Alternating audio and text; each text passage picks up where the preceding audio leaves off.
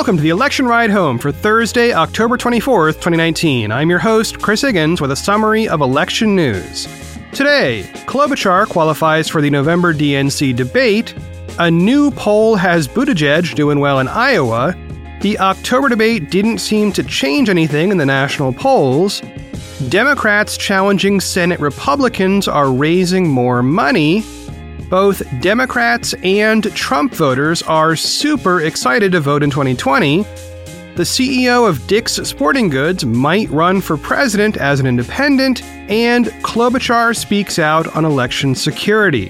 Here's what you missed today from the campaign trail.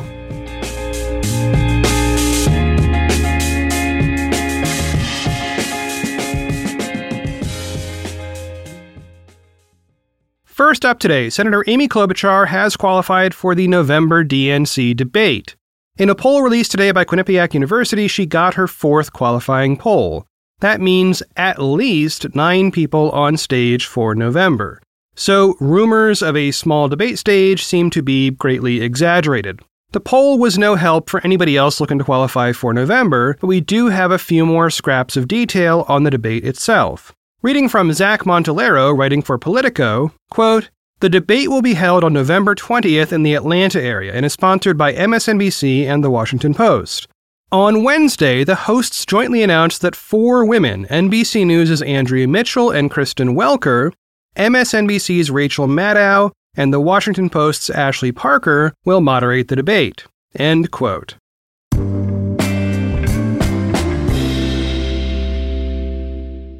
Today, Iowa State University released a new poll of Iowa caucus goers, and in it, Mayor Pete Buttigieg is in second place. Reading from the poll's summary, quote, "Of likely caucus goers, 20% said Buttigieg is their top choice among the field of Democratic presidential candidates. That moves him to second in the poll, up from 4th in September, just behind Senator Elizabeth Warren, who maintained her lead at 28%. End quote. Now, because Iowa's caucuses treat second choices as super important, these polls also asked about that.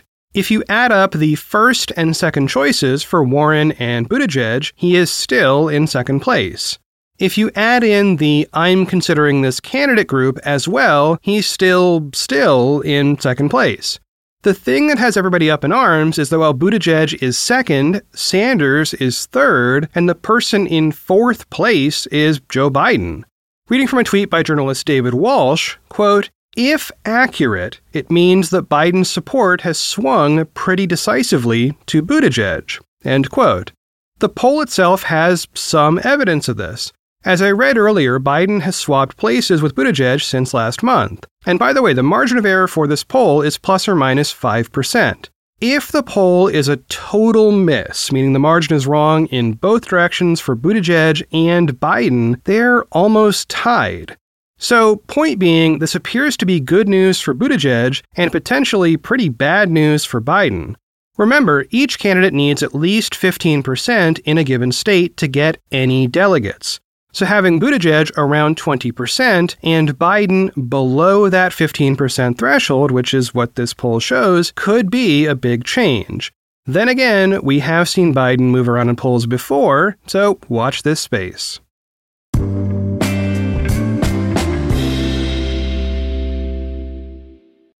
In a tweet, pollster Nate Silver of 538 analyzed 8 new national polls that came out since last week's debate.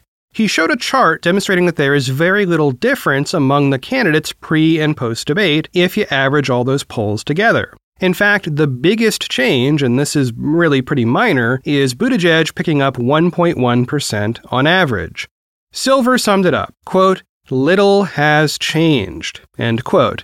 Now, the distinction here from the last story is that little has changed nationally, while Buttigieg does appear to have some movement in Iowa specifically. Given that Iowa votes first, a strong showing there can have major effects for a candidate later on in the race.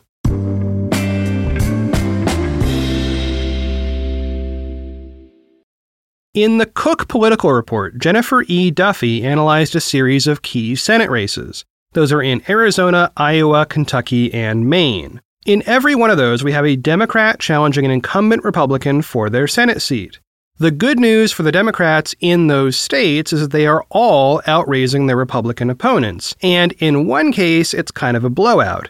In Kentucky, Democrat Amy McGrath raised more than $10 million in Q3 against sitting Senator Mitch McConnell, who raised about $2.3 million. Now, money doesn't necessarily equal a win, but when you rake in 4 times as much as the incumbent, that is headline news. And this is a Senate race, not the presidency, but these are presidential-sized numbers. But not every Democratic Senate challenger is doing so well. In Michigan, the Republican Senate incumbent raised about $500,000 more than his Democratic challenger, but that was the only Senate race nationwide where that happened. And reading one more tidbit from the story, quote, "If Republicans are looking for a silver lining in this quarter's FEC reports, it is that while several incumbents were outraised, they still had healthy cash-on-hand advantages over their likely Democratic opponents." End quote. Translation: McConnell and many of the others have so much leftover cash from previous races, they are still beating the Democrats in terms of total money in the bank. There is one notable exception, though, which is former astronaut Mark Kelly in Arizona, whose campaign bank account has $9.5 million in it, which handily beats the incumbent. Now that is a race we will continue to watch.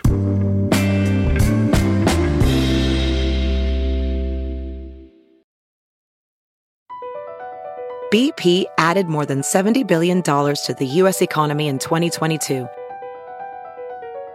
Investments like acquiring America's largest biogas producer, Archaea Energy, and starting up new infrastructure in the Gulf of Mexico. It's and, not or. See what doing both means for energy nationwide at bp.com/investing in America. Hey, it's Kaylee Cuoco for Priceline. Ready to go to your happy place for a happy price? Well, why didn't you say so? Just download the Priceline app right now and save up to 60% on hotels. So whether it's Cousin Kevin's Kazoo Concert in Kansas City, go Kevin, or Becky's Bachelorette Bash in Bermuda, you never have to miss a trip ever again. So download the Priceline app today. Your savings are waiting. Go to your happy place for a happy price. Go to your happy price, Priceline. Next up, writing for New York Magazine's Intelligencer, Ed Kilgore looks at some polling data about how enthusiastic voters are to vote in the upcoming 2020 election. Long story short, very, very enthusiastic. Some of the numbers there are way too, numbery to read out to you, so I will give you part of Kilgore's summary. Quote, "For me, the recent benchmark of voter enthusiasm was the 2008 election that lifted Barack Obama to the presidency. I will never forget the citywide street celebration that broke out in Washington the minute he was forecast as the winner. Just before that election, 37% of registered voters said they were extremely enthusiastic about voting, with 32% very enthusiastic. That's right, more than a year out, we are at or above 2008 levels of voter enthusiasm, and the percentage of extremely enthusiastic folks is a lot higher. So, is all this excitement attributable to the resistance getting people ready to eject our bizarre and unpopular president from the White House before he commits another 4 years' worth of high crimes and misdemeanors? No, not really." End quote. Okay, so what is going on here? Well, if you look at the CNN poll that Kilgore cites, registered voters who approve of President Trump, that is, his base, are super-duper enthusiastic about voting for him again. In fact, those Trump supporters are more enthusiastic than anybody else, by double digits. Well, that's notable, but does it mean that Trump will have an easy path to re-election? Let me read again from the article. Quote, "Of course not. The same CNN poll shows every Democratic candidate they asked about beating the incumbent by at least 6 points. Trump's job approval numbers remain stuck in the low 40s, where they have been his entire presidency, except for the times when they've been in the high 30s. End quote. Kilgore's point here is that folks who voted for Trump really want to vote for him again. His point about the head-to-head matchups is a little early. That data doesn't mean much when you don't have a Democratic candidate and you're kind of playing fantasy football here. But still, we should pay attention to the overall point. Some Democrats have probably assumed that only other Democrats are super psyched about this upcoming election. That is not the case, and Trump voters are not just extremely enthusiastic, you can count on them to show up at the polls and actually vote. So, this election, like many, many others, may come down to turnout.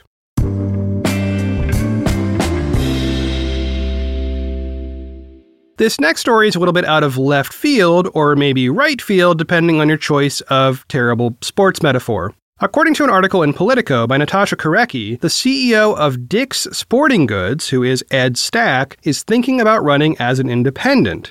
Reading from the Politico article here, quote, various messages were presented to a focus group in southern Wisconsin this week centering on the billionaire businessman, along with possible three-way matchups against Donald Trump and Joe Biden or Elizabeth Warren. The focus group, according to a source who took part in the testing, ran through varying themes involving Stack and heavily focusing on his example of showing leadership by halting the sale of assault-style rifles at all of Dick's Sporting Goods stores in the wake of the high school massacre in Parkland, Florida. The prospect of a well-funded third-party candidate could have a significant impact in a race where Trump is expected to be unable to win a majority of the popular vote.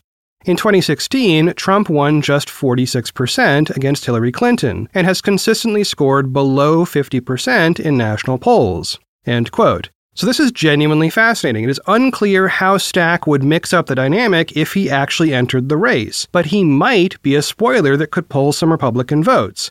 He has been a Republican donor for many years, though he also chipped in $300,000 in 2016 to a Democratic Political Action Committee. So that might mean some Democrats would go for him. And Stack just released a book criticizing Senate Majority Leader Mitch McConnell for not bringing gun safety laws to the Senate floor. So, again, whose votes he might get? Well, I don't know, but that's probably why he is running these focus groups.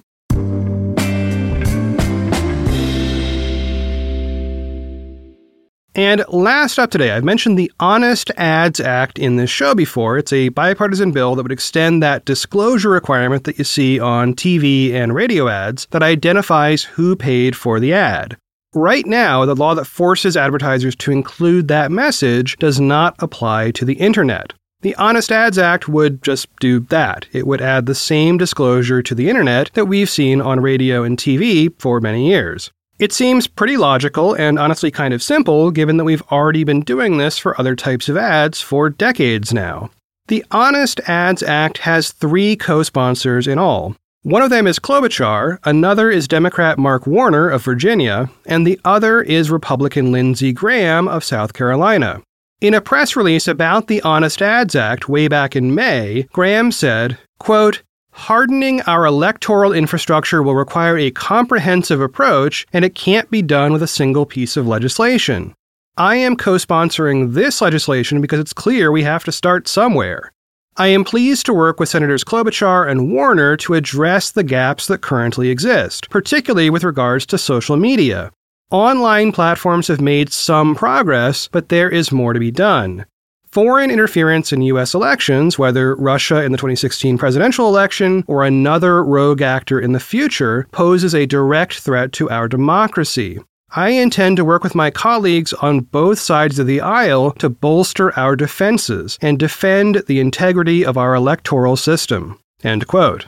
Okay, so earlier this week, Klobuchar spoke on the Senate floor and gave a clear, simple explanation of what Russia did in the last election, setting the stakes for the scope of the overall problem. Now, I'm going to play some audio here, but I think it's worth looking in the show notes near the bottom for the whole 20-minute speech here. This is just a tiny portion of her remarks. Now, I often get questions from listeners about what specifically Russia did in 2016 and why it's a big deal. And I understand that lots of folks have not read the Mueller report or Senator Michael Bennet's book about the Russian hacking. So, here is a clip of Klobuchar giving us the simple version. Listen in. So what exactly did Russia do? Well, they conducted research and reconnaissance against election networks in every single state. We used to think it was just 21 states, but this year the FBI and the Department of Homeland Security, under the Trump administration, issued a report that confirms that all 50 states were targeted. Russia was successful in hacking into databases in Illinois. The Chicago Board of Elections reported that names, addresses, birth dates, and other sensitive information on thousands of registered voters was exposed. Russia launched cyber attacks against U.S. companies that made the software we use to vote, and they tried to hack into the email of local officials. Local officials that had elections in their purview. Investigations are ongoing, but we know that Russia hacked into election systems in the presiding officer's home state of Florida. And Senator Rubio has publicly confirmed that Russian hackers not only accessed voting systems in Florida, but were in a position to change voter rolls. And these are just the attacks on our election infrastructure. So we should look at it this way. One, they tried to get into the infrastructure. Two, what we know they did was spread propaganda about things. And one of the main ways they did it was with social media. This month, the Senate Intelligence Committee released a bipartisan report detailing Russia's widespread social media campaign to spread disinformation and divide our country. So remember, you kind of have hacking into things at the local levels and at the state levels, and then you have this disinformation campaign. Two things, both with the same intent, to interfere in our democracy. Think about what I just described. A foreign country attacked our democracy in multiple ways. Our military leaders and law enforcement officials all say that Russia hasn't paid a sufficient price for the attack, so they are now emboldened, in the words of former Director Dan Coates and former Republican senator, and continuing their efforts to undermine our political system. And Congress hasn't passed a law, aside from providing election equipment funding with no strings attached, to address the problem. This isn't just wrong, this is legislative malpractice. We have a common set of facts about what happened. Now we need common sense solutions to make sure it doesn't happen again. This week, a number of us are coming to the floor to urge the Republican leader to bring election security legislation to a vote. That must happen. Cool. So what happened? Well, Senate Majority Whip John Thune blocked the bill on Tuesday. There was no vote, despite it being a bipartisan bill. On the same day, Republicans also blocked another election security bill aimed at securing voting machines and providing backup paper ballots. Well, that is it for one more episode of the Election Ride Home. I have been your host, Chris Higgins. You can always find me on Twitter @ChrisHiggins. Well, I'm going to keep it short on the way out. I've been reading a book by Robert Caro called Working after it was recommended to me by like a dozen people, and I'm kind of hooked. I'm going to go read more of that right now. But it worries me because so far he's already talked about how the final draft of his first book was more than 1 million words long. So here's my problem. I'm worried that if I turn into a fan of Caro's work, I've got the rest of my life all booked up. I guess it's a good problem to have. As always, thanks for listening, and I will talk to y'all tomorrow.